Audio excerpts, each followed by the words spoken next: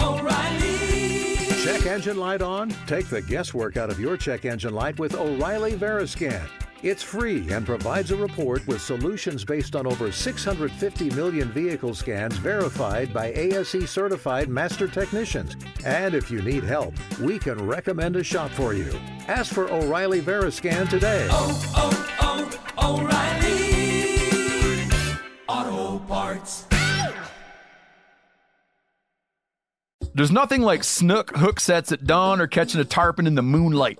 Find your next fishing trip made easy on fishingbooker.com and experience the magic of the Sunshine State or any other destination on your fishing bucket list. Book a blue water adventure in search of sailfish or go snapper fishing with the kids.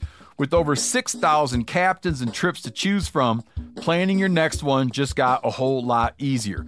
Download the Fishing Booker app on the Google Play or App Store, or visit them online at fishingbooker.com to book your trip today. Getting ready to take on spring? Make your first move with the reliable performance and power of Steel battery tools. From hedge trimmers and mowers to string trimmers and more, save on select Steel battery tools. Right now, save $50 on the FSA 57 battery trimmer set. Real Steel. Find yours at steeldealers.com. With AK-10 battery and AL101 charger, offer valid for limited time only while supplies last. See participating dealer for details.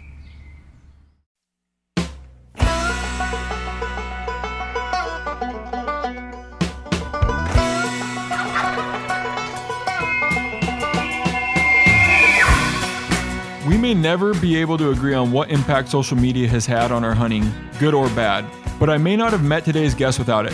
Trent Williams is one of those guys I always saw popping up on social media with great bulls year after year, and come to find out they were on General Wyoming tags. He's out at Green River, Wyoming, and is one of the most consistent elk hunters I know. Today I wanted to dive into a little bit of what he does to find success year in and year out. Welcome to the show, Trent. Thanks, Jason. I very much appreciate you having me on and just being able to sit down and talk elk hunting with you for a while. How's everything going there in Wyoming?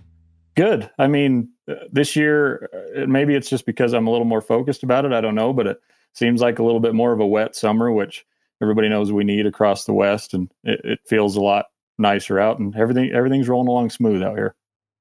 Yeah, I know, speaking of the wet summer, wet late spring, I know horn growth across the West is it's off the charts in a lot of units, so it'll be good for anybody out there looking for a few extra inches of elk horn. But yeah, one little stat I had on Wyoming too is that they claim, and it's crazy coming from an area that has single digit success rate, but your guys' general tags, or I guess elk success overall is 44.4%, which I think is unmatched. Not even the second runner up isn't even close. And so, that's a little tidbit of information I have on Wyoming that just, the elk hunting in Wyoming, not that you guys want any more people, but us non-residents are capped anyways. So you're going to get what you get, but just Wyoming's one of those states where it's just like, you guys are still living in what we consider the heydays of elk season, in my opinion, or elk hunting, in my opinion.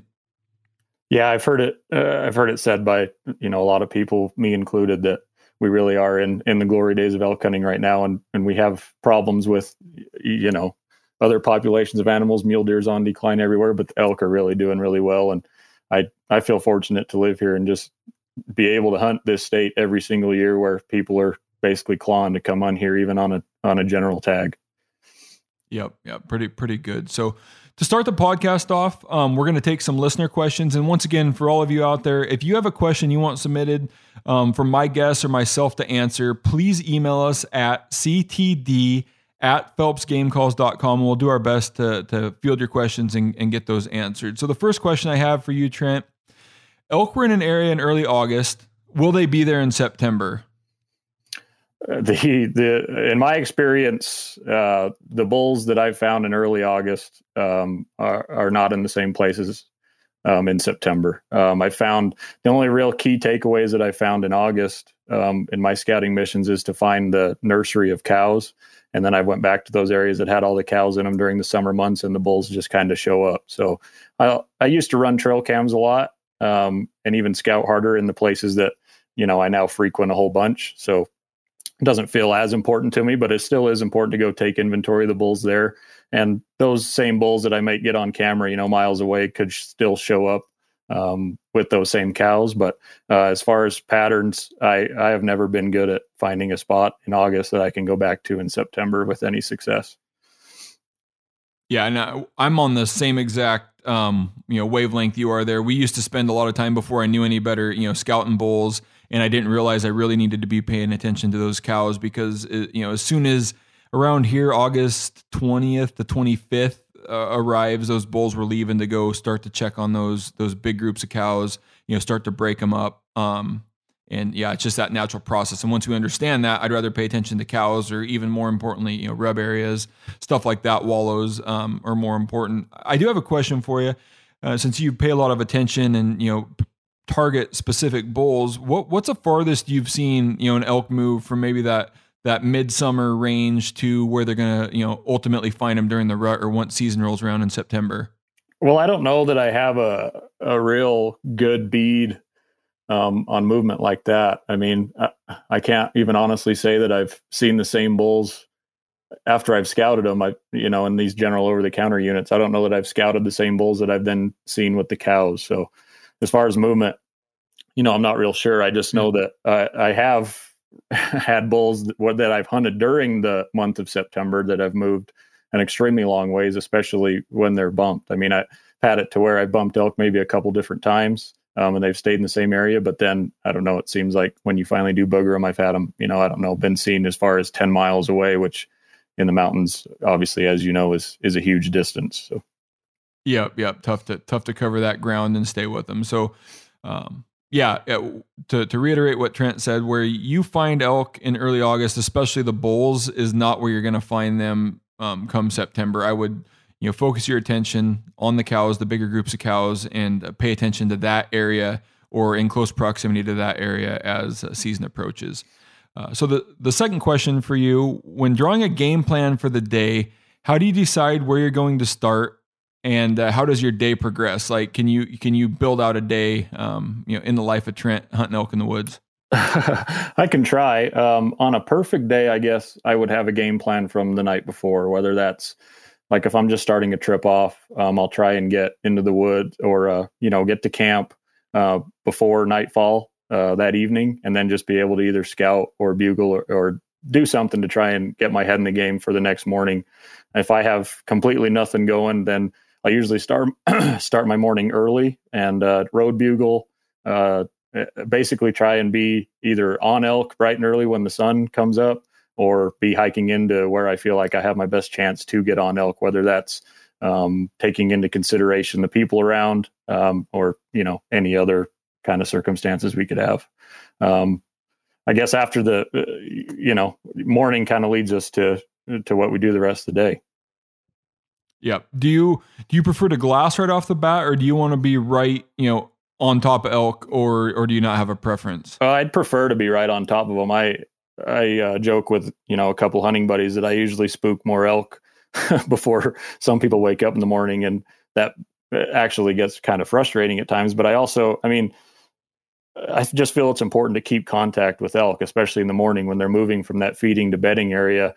Just being able to be right on top of them, the best time of day you're going to get to kill them when they're most vocal, most active, and be able to be in position to strike. Sometimes, I get in over my head and I spook bulls in the dark and elk as a whole in the dark, but it's kind of just a price I've learned to pay with and try and learn my lesson. But at the same time, I guess I'm not all that disappointed in it, because I know I was trying to put myself in the best position I could be to succeed that day.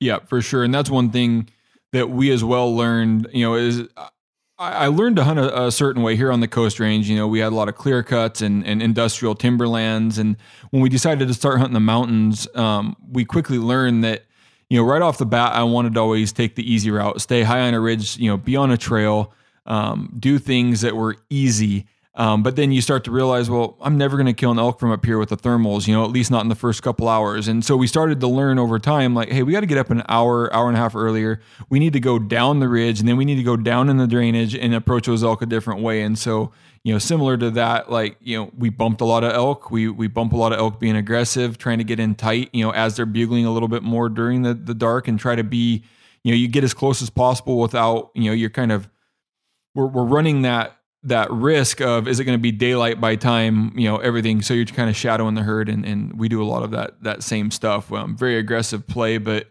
at least we're on those elk as soon as daylight hits.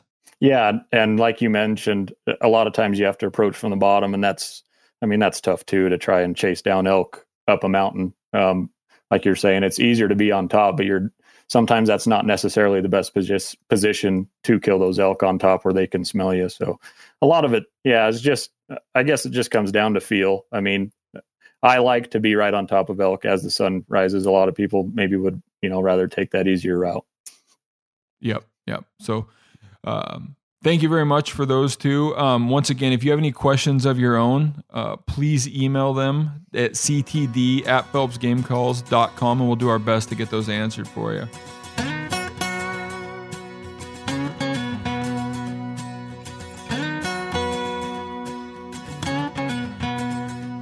So now we're going to jump into some questions that I have for Trent, and just some information that I want to talk about. I think it's important, and we'll get it started off with the moon phase.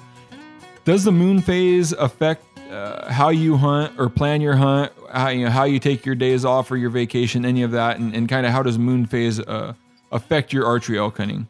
I mean, I've gone back and forth on this, I guess, just I don't know, as experiences start to kind of rack up. I still, as a whole, the full moon week has always been slower for me. But then I've also seen being able to hunt, basically the entire month of September, the ebbs and flows of the elk rut as a whole. You think that, just because we get into late September and the fact that there's no moon, that the elk rut's just going to be off the charts no matter what. And I've seen that not be the case either, where you have quiet woods. So, my usual pattern anymore, I don't necessarily, I can't say I don't enjoy it, but the 2-week long trips are hard on me. I like to just like those 5-6 day blocks, especially being in state. Obviously this is easier, but if I could just plan those 5-6 day blocks out, and if the rut's not happening, I kind of have some freedom. I can go home or whatever. And if it really is happening, I can take a couple extra days off. And that's really kind of how I play it anymore. When it's good,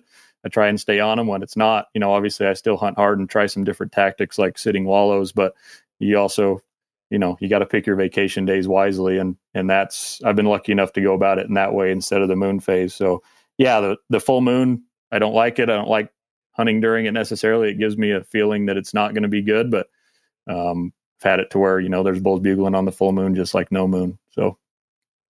Yep. And do you find that those bulls are just more active at night during that moon phase versus, a lot less rutting action during the day when you can hunt versus they're doing all of it at night? Or do you just feel that it shuts them down a little bit? Yeah. I do feel that way. I think the full moon, they're more active. They're out feeding all night. And then honestly, and I guess another thing I try and do is camp up high. And a lot of that experience being camped up high on ridge tops has allowed me to listen for elk as I'm sleeping in my wall tent at night. That's kind of become an important thing too, is being able to kind of keep track, what the elk are doing with any different moon phase or weather pattern in the middle of the night. And then that has helped jumpstart me too, to the stuff I want to do in the morning. But just being able to kind of keep track of them during the night and seeing what changes with these elk patterns in the full moon. I'm on board fully. Moon phase always seems to, knock the rut down from where it was. And then there always seems to be a phase after, the full moon where things pick back up. I'd prefer to hunt on the back end of a full moon.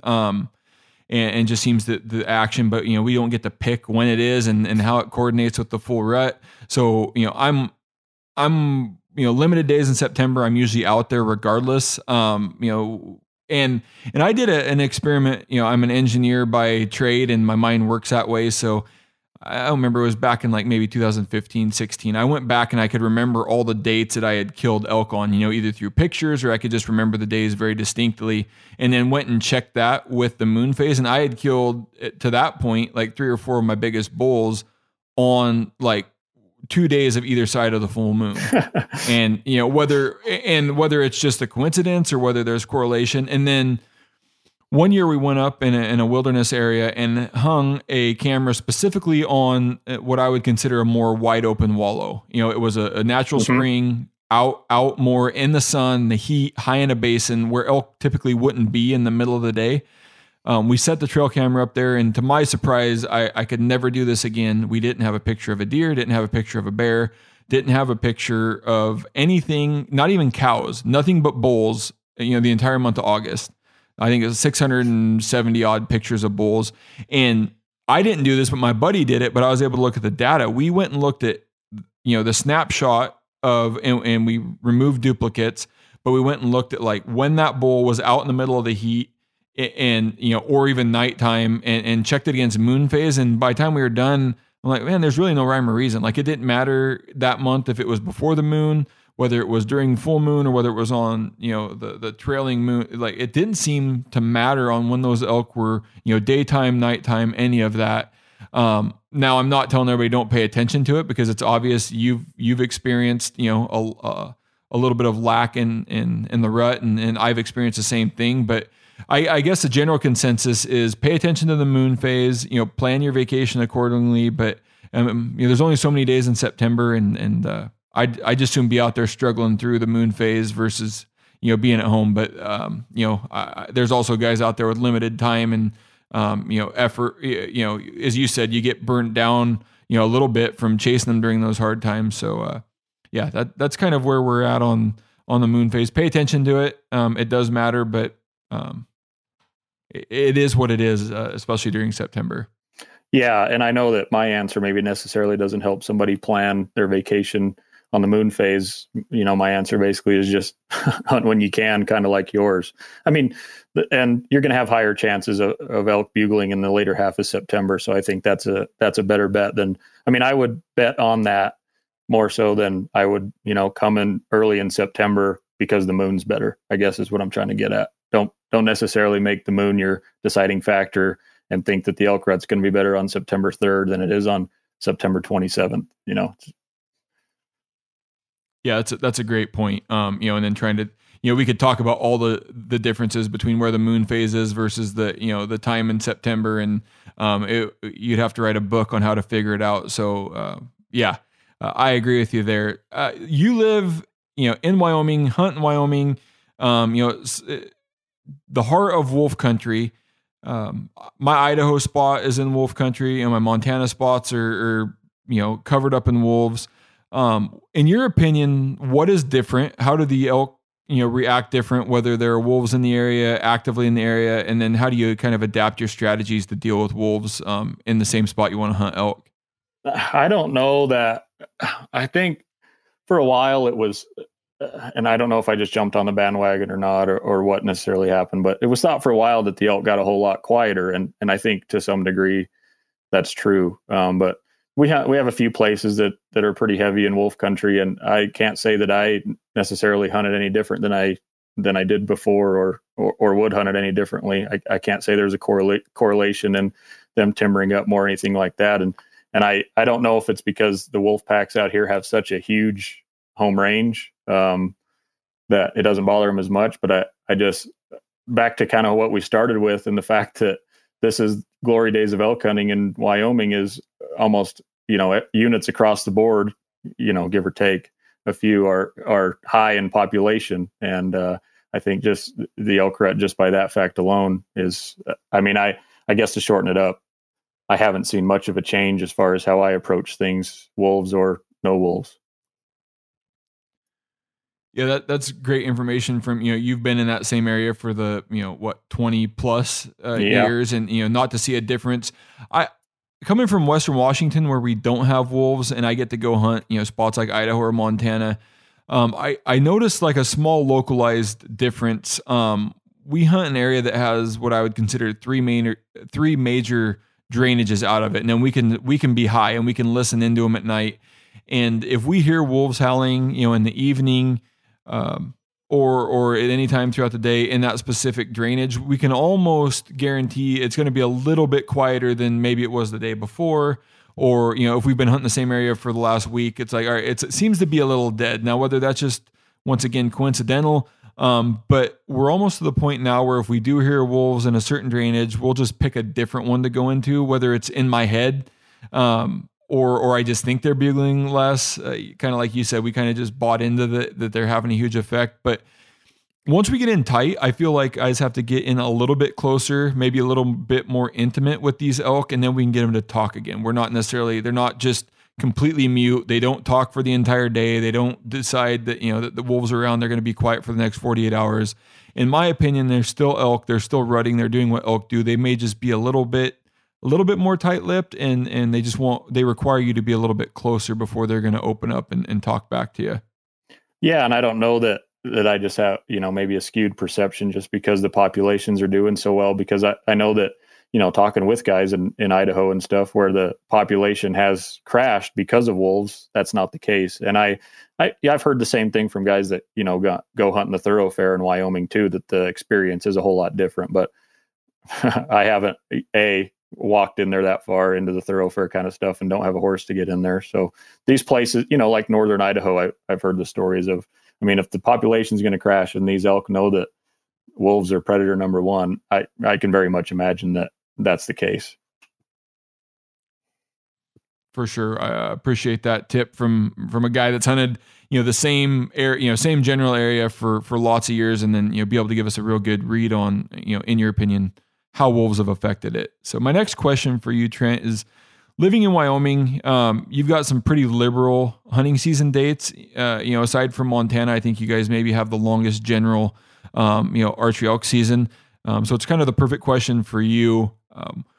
When do you find the most success? You can hunt anywhere from the beginning of September to the end of September, and then, kind of explain, pre-rut, peak rut, post-rut, and when you found your most success, and then what you found in the other two, times. I kind of like you, I noticed when I was killing my best bulls, and they were all earlier in September. So I had success early in September for a lot of years, but I also, the only thing that I'll add in about like season dates in Wyoming is I used to not necessarily be just a strict archery elk hunter either. There's seasons in Wyoming, like deer seasons in the Alpine, that open September 15th. So a lot of, some years I'd go and I'd elk hunt the first, 10, 15 days of September, whatever I could make work, and then go rifle deer hunt. And so I think sometimes, especially, early in my career when I didn't have as much vacation, I had to pick and choose.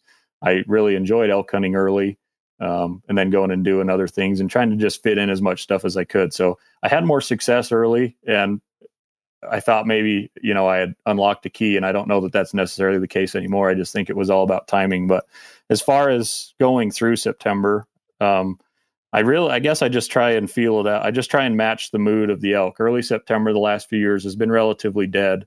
We've had a couple times where on September 1st, where elk haven't had any pressure, they're screaming the night before on August 31st or whatever, and we've had a pretty good hunt. Or there's a day or two like September 3rd or 4th where elk are screaming pretty good, and you're able to kind of play the game with them a little bit before everybody else starts to.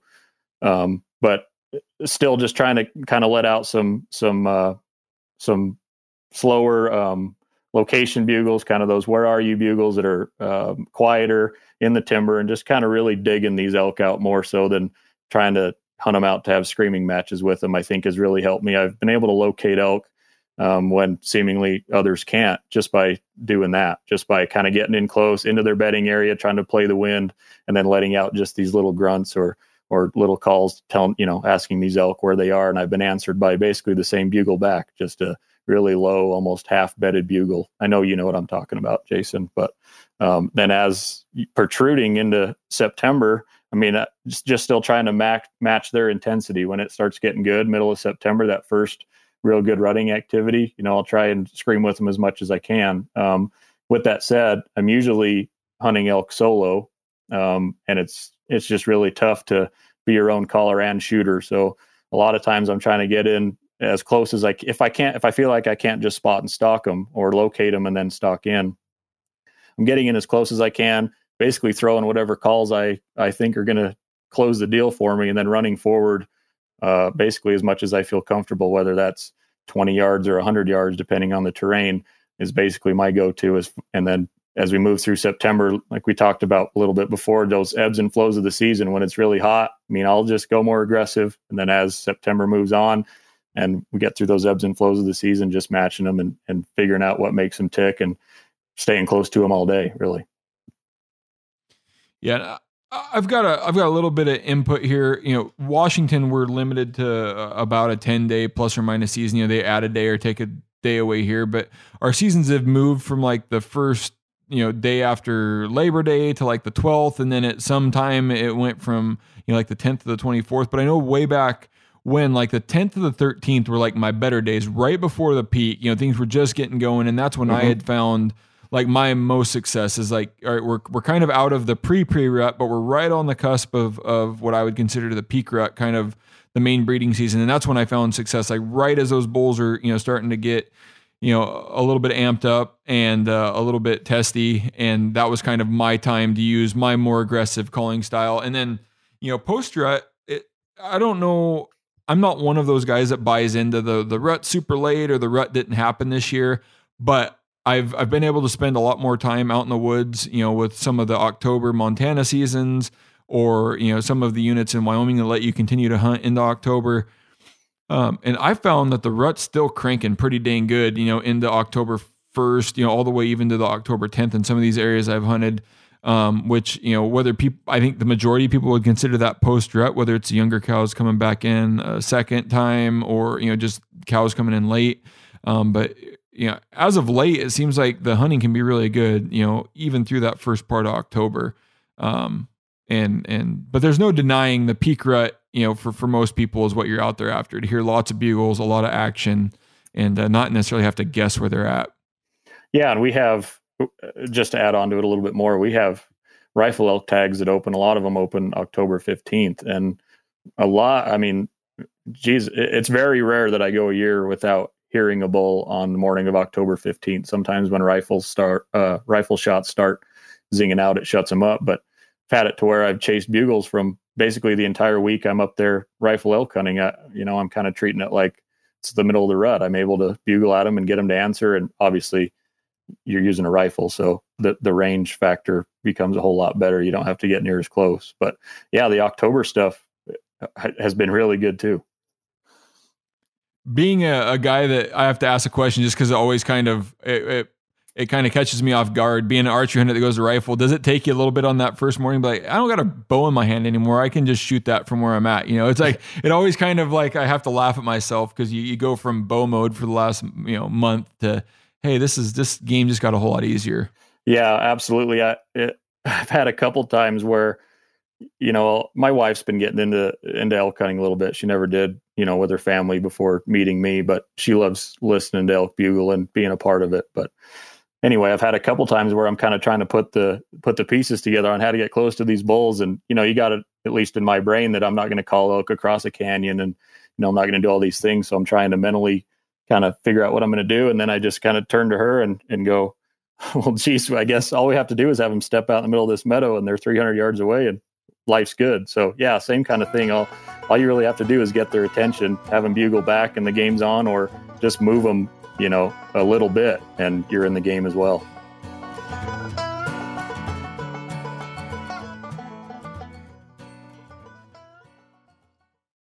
We've all seen plenty of gadgets and fads come and go, but here's one product that stood the test of time: Seafoam Motor Treatment. Lots of hunters and anglers know that Seafoam helps engines run better and last longer. It's really simple. When you pour it in your gas tank, Seafoam cleans harmful fuel deposits that cause engine problems. I'm talking common stuff like hard starts, rough engine performance, or lost fuel economy. Seafoam is an easy way to prevent or overcome these problems. Just pour a can in your gas tank and let it clean your fuel system. You probably know someone who has used a can of Seafoam to get their truck or boat going again. People everywhere rely on Seafoam to keep their trucks, boats, and small engines running the way that they should the entire season. Help your engine run better and last longer. Pick up a can of Seafoam today at your local auto parts store or visit seafoamworks.com to learn more. You ever get that feeling you're stuck inside staring at screens and a primal urge kicks in? You crave wide open spaces, fresh air, the chance to connect with the land. Well, maybe it's time to find your own piece of the wild, but searching for property can be a maze. That's where Land.com comes in. They got millions of listings across the country, from mountain ranches to hidden fishing holes. Their search tools are like a seasoned guide helping you narrow down what you want. Land.com isn't just about buying and selling. It's about finding a place to hunt, fish, explore, or simply sit by a campfire and listen to the crickets. So head over to Land.com today to turn one day into today, because trust me, there's nothing quite like the feeling of standing on your own piece of earth. There's nothing like snook hook sets at dawn or catching a tarpon in the moonlight. Find your next fishing trip made easy on fishingbooker.com and experience the magic of the Sunshine State or any other destination on your fishing bucket list. Book a blue water adventure in search of sailfish or go snapper fishing with the kids. With over 6,000 captains and trips to choose from, planning your next one just got a whole lot easier.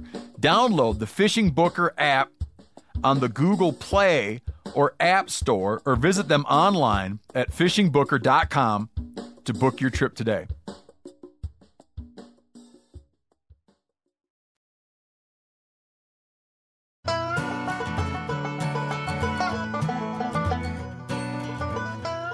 I've talked to you in the past a little bit. I know you get up extremely early. You'll do some things like stay up late and even glass if the moonlight allows, night locating, road bugling. Can you kind of explain, I think it's obvious why you do it, but kind of your strategy and putting in all that extra effort to make sure that you're on elk, to start with? Yeah, the road bugling stuff I really do when I've got nothing going. Kind of how we started the beginning of this podcast, which, like, if nothing's happened the evening before, I've just got, I've got no idea what I'm going to do the next day. I'll just wake up and road bugle. I kind of touched on sleeping up high on a ridgetop has helped too, because I've been woke up by bulls bugling before, but road bugling is huge just to start the day when I've got nothing going on. I've got up as early as 3:00 in the morning when I just really haven't figured anything out for a couple days. That gives you time to hit some trailhead. Road bugling kind of extended, hit some trailheads. You can walk a half mile, 3/4 of a mile to a high point that, nobody else is going to even hear that bugle, that you're going to have the entire woods to yourself. And to be able to scream down these ridge tops, half mile, 3/4 of a mile, whatever you need to do, when these bulls are most active, to get these responses is huge. And doesn't obviously mean that it ends up in my favor every time, but just to have that avenue to go with has just become something that I do religiously. And even, I guess, when I do have something to go on, waking up early in the morning, running down the ridgetop, bugling at these elk and seeing if they're in the same spot I left them, or if they've switched ridges and, I got to do something else in the dark to get in position rather than selling out and being in the wrong spot, is something else I'll do that I consider the road bugling. And then the other part of waking up early really is just, it's gamesmanship on general tag public lands. You get to a spot and you hope that if you're parked there, the next guy won't walk in. It's not always the case, obviously, but most of the time outdoorsmen, elk hunters are pretty respectful of that. And so I don't want to leave a lot of things up to luck, especially if I do have something going my way. So to get up early, get to where I want to park, maybe walk in that half mile, listen to the woods, wake up, whatever I need to do is all part of waking up early. That I'm lucky that I guess I'm able to. I've always been one of those people that just has no problem waking up early in the morning, and I'm excited to go elk hunting. And when it's time to go, it's time to go. Yeah, those are all, the same things we do. And it's hard to kind of drill that into somebody's head. It's like they want to be asleep when it gets dark or back to camp, or, even as far as like only hunting to a point where you could then return and be back to your truck by dark. I've used some of those opportunities. Like, I'm just going to sit out at the end of a ridge until dark because I've got to walk back an hour and a half. And what better location or area to just listen on the way back? Some of these things that separate, separate the I'm going to say it, the 90%ers from the 10%ers is, people that want to be back to their truck by dark because it's more comfortable, and then they're eating their dinner earlier. Like, I'm willing to give up some of those luxuries in order to, I'm just going to sit out here until it gets dark, listen for a little bit longer, because I should have put myself in a good area if I'm doing everything else right, and then, one thing we do is a lot of night locating. If we're not on elk, if we know they're elk in a certain area and we've got them patterned, then we'll just leave the other elk alone, not harass them. But, if we're not on elk or we haven't found them within a day or we're in a unit, we'll just start driving roads or, like you said, hiking short trails out, locating at night. And then once we do locate them, we're leaving them alone. But, it goes back to that idea that, like, I want to be on an elk every morning. I actually want to be sitting on elk every midday, and I want to be hunting those elk at night. Like, I don't want to be looking for elk during times that I can be killing elk. Is kind of my strategy.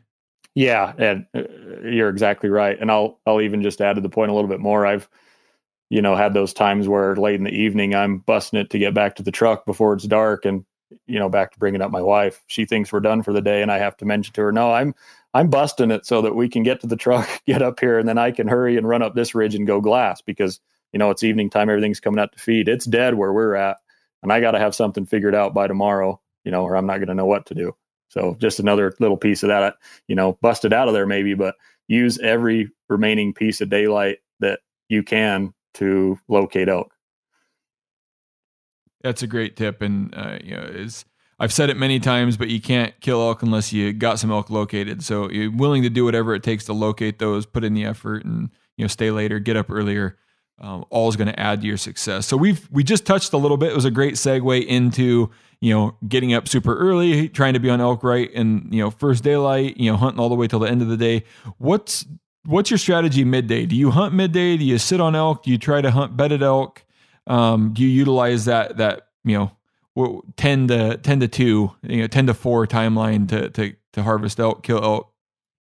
I guess that 10 to 2 time frame is about the only time during elk season that I have any patience at all. I feel like in the morning and in the evening, if you can't tell already, I'm running around like a madman trying to either get on elk or get in perfect position. That 10 to 2, nothing's going on. That's the only time I have any patience. I've heard bulls crack off midday just by staying in the woods. Everybody else goes back to camp, just stay in the woods. I mean, it's also about the only time I read a book too. So I'll take a book in there with me, read a book or whatever, and just be where I either lost those elk in the morning, or get to a spot where I think the elk could be, bedded at and start making noise in the early afternoon. Just something, again, to be in position during prime time. And there's still plenty of days too where I go back to camp. I mean, I guess as I've gotten older, I'm 31 now. That never would have been the case probably. But I do enjoy the camping aspect too. And it's also, it's still vacation as well. So there's times I get caught up in, let's just go back to camp and let's have a beer and let's regroup because we've got nothing going. And I don't know that staying out midday is going to help us. And sometimes those regroup times are important too. For sure. Yeah. Keeping that, morale up, motivation up. A quick story from last year, New Mexico, super hot. We had, this may even be exaggerating, an hour max to hunt them in the morning and a half an hour at night to hunt them. And those midday madness is what I call it, because I was going crazy, just having to sit on bedded elk. And that was one of, similar to you, like you almost just have to, we just talked about doing everything we can to find elk and keep yourself in the game and kill elk. But there were a few days where we're just like, man, we got to go back to camp, same thing, have a cold beer, kind of just, unwind, because, the midday in some of these areas with certain elk, it's not going to happen. But there are times if the bull's responsive or gives us bedded bugles or, is at least, talking to us, we will go in if we can get the wind right, and try to kill them in the middle of the day. But a lot of times these elk bed in spots that, in my opinion, just too risky, to go in there in the middle of the day. I'd rather just wait, until that evening or the following morning without blowing them out of the country. Yeah. A lot of times I'm sure like you notice they're bedded in like bowls, and I'm sure a lot of that has to do with shade, but it also has to do with, I know you've noticed it. Anytime you enter a bowl, the wind starts to shift every direction. And even though you've got maybe winds you can count on when you start. As soon as you get in that bowl, it seems like I have to back out a lot of times. And in Wyoming, where the wind blows constantly, you seem to just have shifty winds a lot of times in the middle of the day anyway. Yeah. They've got that sense that they, I'm sure it's innate and they do it on purpose, but they bed down where there's no way for you to approach because of the wind, and it's frustrating as heck, but that's one of the reasons why they're there, obviously. All right. So you're in the middle of season. We've kind of heard your answer a little bit. It sounds like maybe you go home, but when the elk aren't bugling, kind of what's your next move? How are you going to go find them? How are you going to approach them? What's your strategy when they're just not talking? Well, I mean, first, I wouldn't like to go home. And there's sometimes, in the middle of a weekend or something where I wouldn't. It just comes down, that aspect just comes down to vacation days and what a guy can use. But as far as elk not talking, I mean, going about finding them, I just end up reverting back to all my road bugling stuff. And then the patience factor that I guess we just kind of hit on, I'll try. And even if I don't sit them, I've had very little success sitting wallows, but I guess I've had zero success sitting wallows. I mean, I found wallows that are seemingly being used, sat on them and had nothing come in, and seen game cam pics where elk have come in, the day before at noon or 2:00 or whatever. But I think that's what I probably reverted to last year was I walked streams, I found wallows, I sat wallows, and it didn't work. I mean, just, I guess, doing anything to think outside the box and do something that I wasn't doing before, without driving myself completely crazy. And last year, early September, I know I had one day where we elk hunted and the high was 79 degrees, which is, really hot for Wyoming mountains. And so I just knew that wallows were the best way to get it done. And I still couldn't figure anything out. So, I guess to sum it all up, when elk aren't bugling, it's tough out. I just try and do something different. Sit wallows. I'll sit on bedding areas as careful as you can so that you're not doing more harm than good. Staying in the woods and then being up earlier and later, really. Yeah, I'm in the same boat. I've tried to hunt wallows. I'm very impatient. And so my whole thought is I'm going to go there. I'm going to be really patient. I'm going to have a good, comfortable seat. And I get there for about 10 minutes. And it's like, this is, I'm either going to fall asleep or, the wind isn't doing what I want. And so similar to you, I've had absolutely zero success on wallows. Now, what I have did where wallows have, been a contributor to my success is we just get near them and we can maybe hear a bugle off of them and we're able to use that wallow to kind of jump start. And then when the elk aren't bugling, I always kind of try to think like, where are they? If we haven't seen them in the morning or in the evening, like I'm looking at hillsides. I'm looking for dark timber patches, maybe a little bit more mellow than the rest of the terrain around it. 2018 Idaho, we threw a dart at a map, ended up in a brand new unit, never been there. And one of the most frustrating things for me right off the bat is spotting an elk with your binoculars 500-600 yards away. And then us we know they didn't see us. They just came out in an opening. We will bugle. You'll hear them or you'll see them look at you and they won't make a peep. And you've already made bugles before that because you were just trying to sound check an area. And so we were kind of in this, like, what the heck? And it wasn't just one, it was multiples. Like, I felt like we were in a very good spot with a good density of elk, but yet they just would not answer and wouldn't answer the next day. They wouldn't answer, they would answer a little bit better at night, but it made it very, very difficult. And you had almost zero confidence that you weren't walking by elk. And one of the things we did, dialed up onX, whatever mapping you do, we looked for, steep, north facing stuff that was in the shade. Very, it was a hot season. All the stuff above tree line was dried out, no food. So we just kind of thought like, where are they going to be? Where should we go check? And so what we did is we started, getting into those areas more early morning, which I would say those would be areas we avoid because we couldn't glass into them. And by doing that, just looking for, thicker timber, better shade, better bedding on the north side. They weren't even utilizing the south side for food or any of the open meadows. They were just kind of hanging out in the timber, surviving in there because, and that was one of those tips that we just kind of had to adapt from where the elk probably wanted to be, but due to the temperature, and them not bugling, we just had to go get into their lap, and go where they were, and they were spending a lot of, and once we found them, it was almost easy. Like, hey, any north facing slope with shade, with some sort of bench or bowl is holding elk. And were they, just to ask you, did that move make getting close to those elk on those kind of slopes, did that make them more responsive to calling, or was that just basically a sneak in and here's your chance kind of stuff?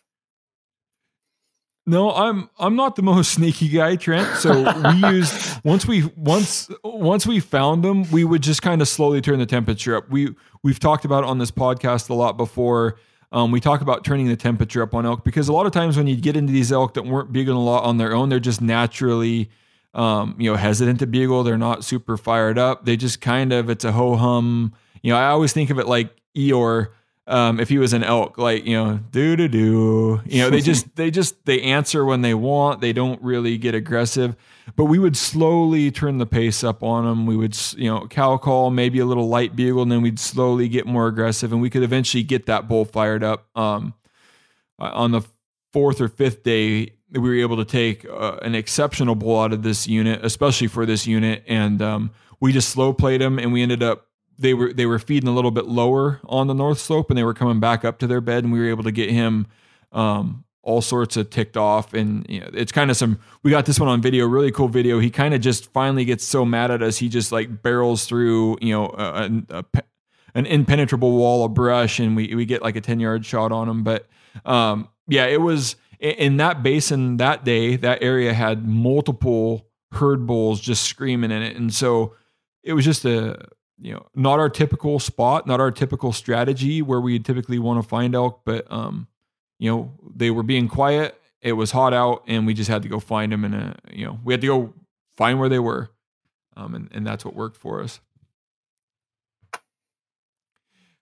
Next question for you: you're out there. What sign? Yeah, I mean, typically it sounds like you're on elk in the morning or night, but what are you paying attention to while you hunt? I always preach, you want to be an educated elk hunter. I may be over the top, but I'm paying attention to tracks in the dust in front of me, on the trail, or I'm paying attention to where multiple elk may have crossed the path I'm on.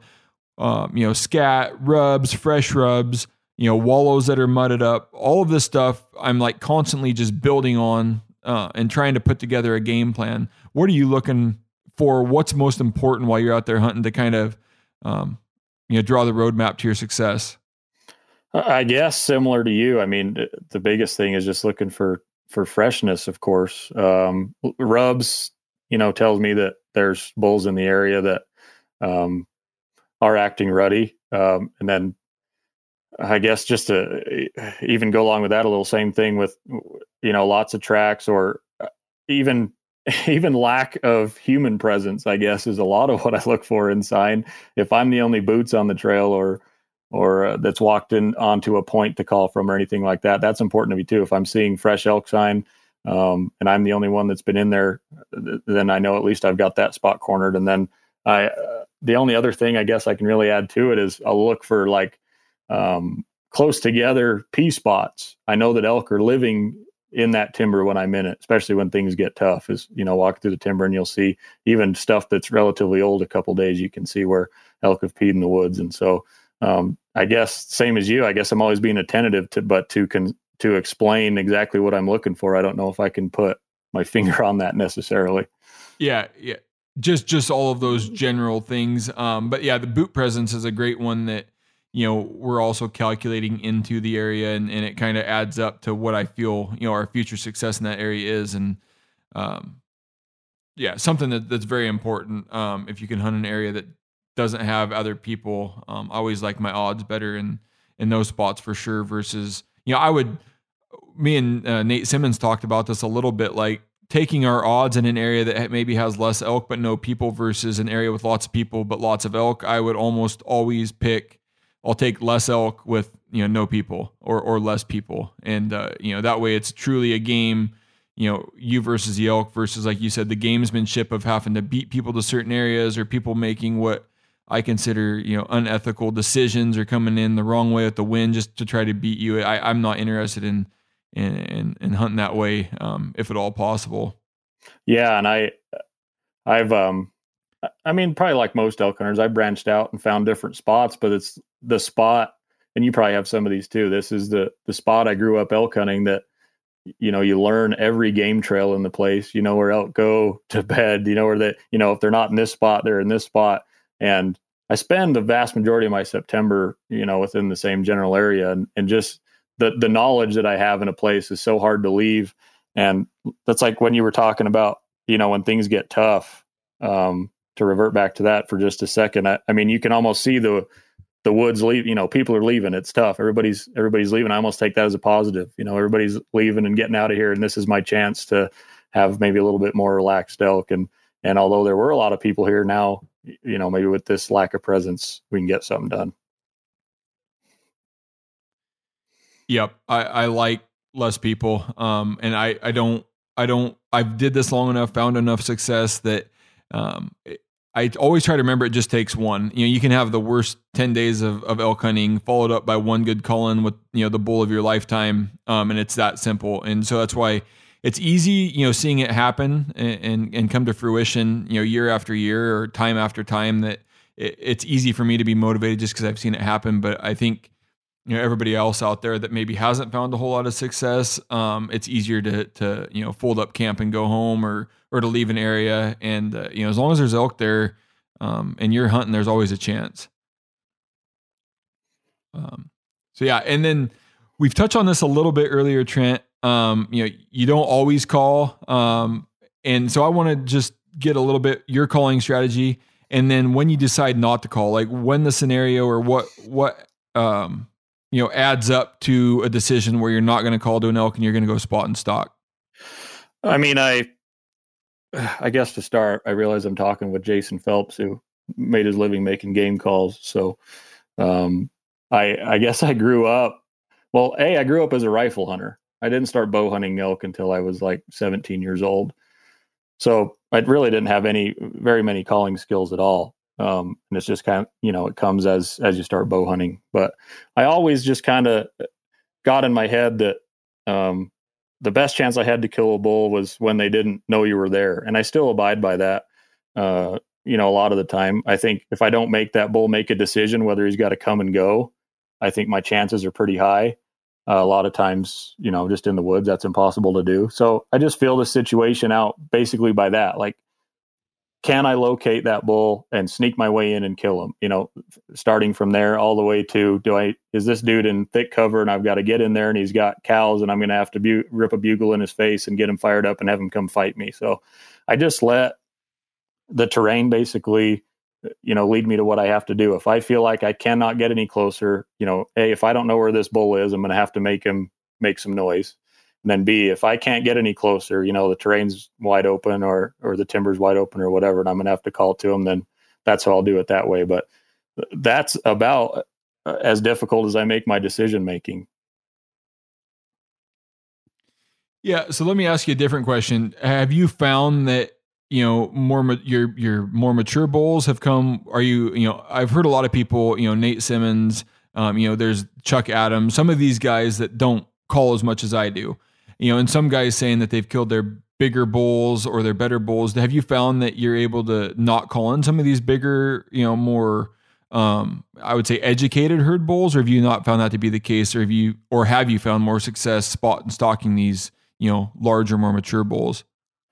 The first big bull I killed was purely spot and stock. I spotted him in open terrain and stalked in there, but probably the most memorable bull I've killed, 6x7, was a mix. And I learned this bull through screwing up on him basically for 3 years straight with a bow and a rifle. I mean, he was in, like we've mentioned, a heavily hunted unit, but he was secretive when he needed to be and knew how to survive. So I called that bull in and just, I mean, this is just a case where I learned one elk, and this one elk has helped me so tremendously on learning everything as a whole, as far as hunting other bulls. But called him in and just immediately could see the demeanor about how this elk acted when I didn't call. You know, he was kind of happy-go-lucky and bugling at will. And then when I called, he'd shut up and he'd sneak in for a look. And I had him sneak in like 2 or 3 different times.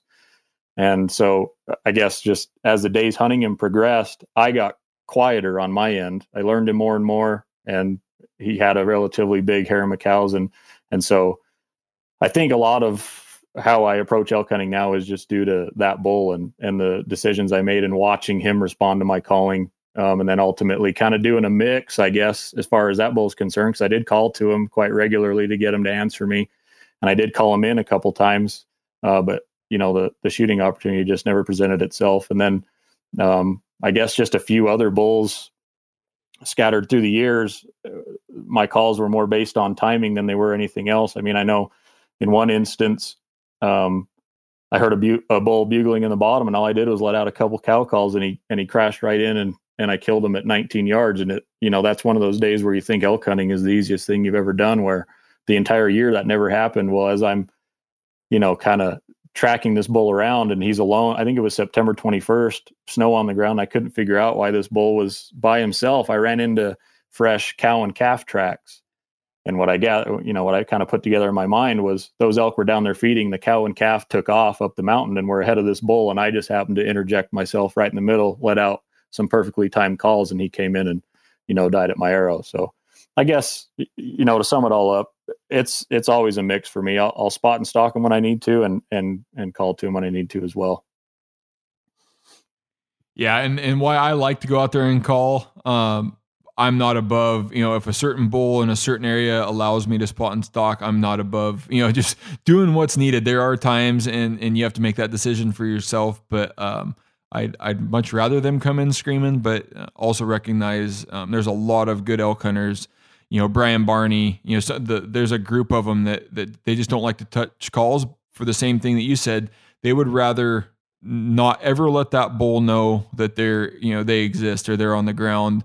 And I use a lot of that all up until the point where we do call, we kind of call it shock and awe, where right. That bull, hopefully we haven't called for the last 20, 30 minutes, 40, hour, whatever it may be. Or ideally, if we don't need the call to even locate him, we won't make a peep until we're, 40, 50 yards from him. And then we just hammer him with the bugle if the situation allows. Now, if we can spot and stalk, we might not ever make a call and continue on. So I think the ability to remain, silent and not put, make that bull aware of your location or your existence is to our advantage, no matter what we're hunting, no matter what approach we're going to take.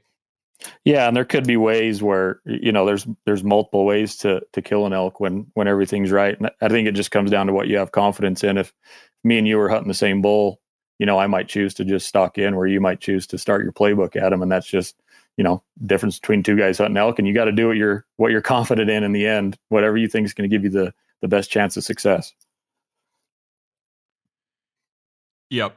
Yeah. Develop your own strategy, your own skill set, what you're confident in, and rock that.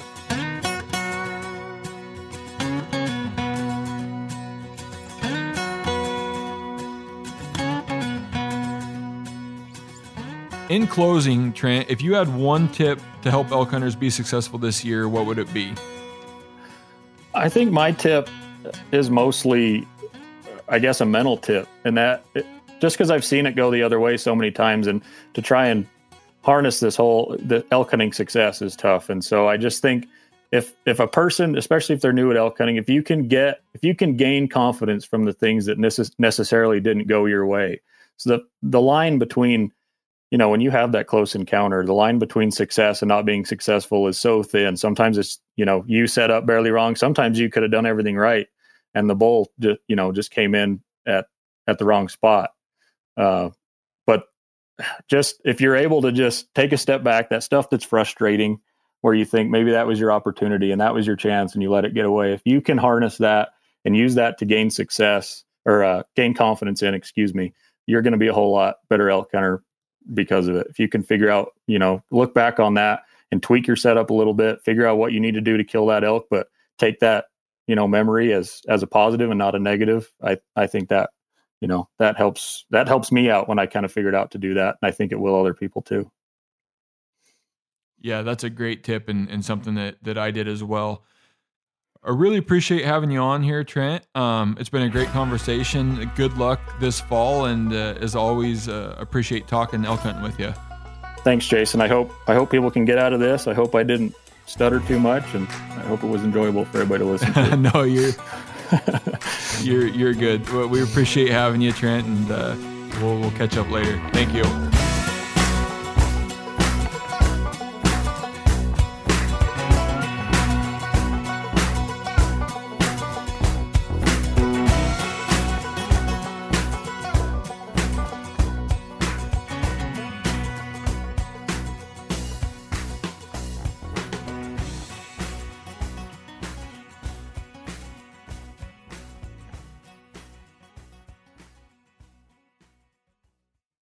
Outdoor adventure won't wait for engine problems. Things like hard starts, rough performance, and lost fuel economy are often caused by fuel gum and varnish buildup. Seafoam can help your engine run better and last longer. Simply pour a can in your gas tank. Hunters and anglers rely on Seafoam to keep their engines running the way it should the entire season. Pick up a can of Seafoam today at your local auto parts store or visit seafoamworks.com to learn more. You ever get that feeling the walls closing in, the concrete jungle suffocating you? You crave some wide open spaces, the chance to connect with nature, maybe in a spot all your own. Well, head over to land.com. They've got ranches, forests, mountains, streams, you name it. Search by acreage. You can search by location. You can search by the kind of hunting and fishing you're dreaming of. Land.com. It is where the adventure begins.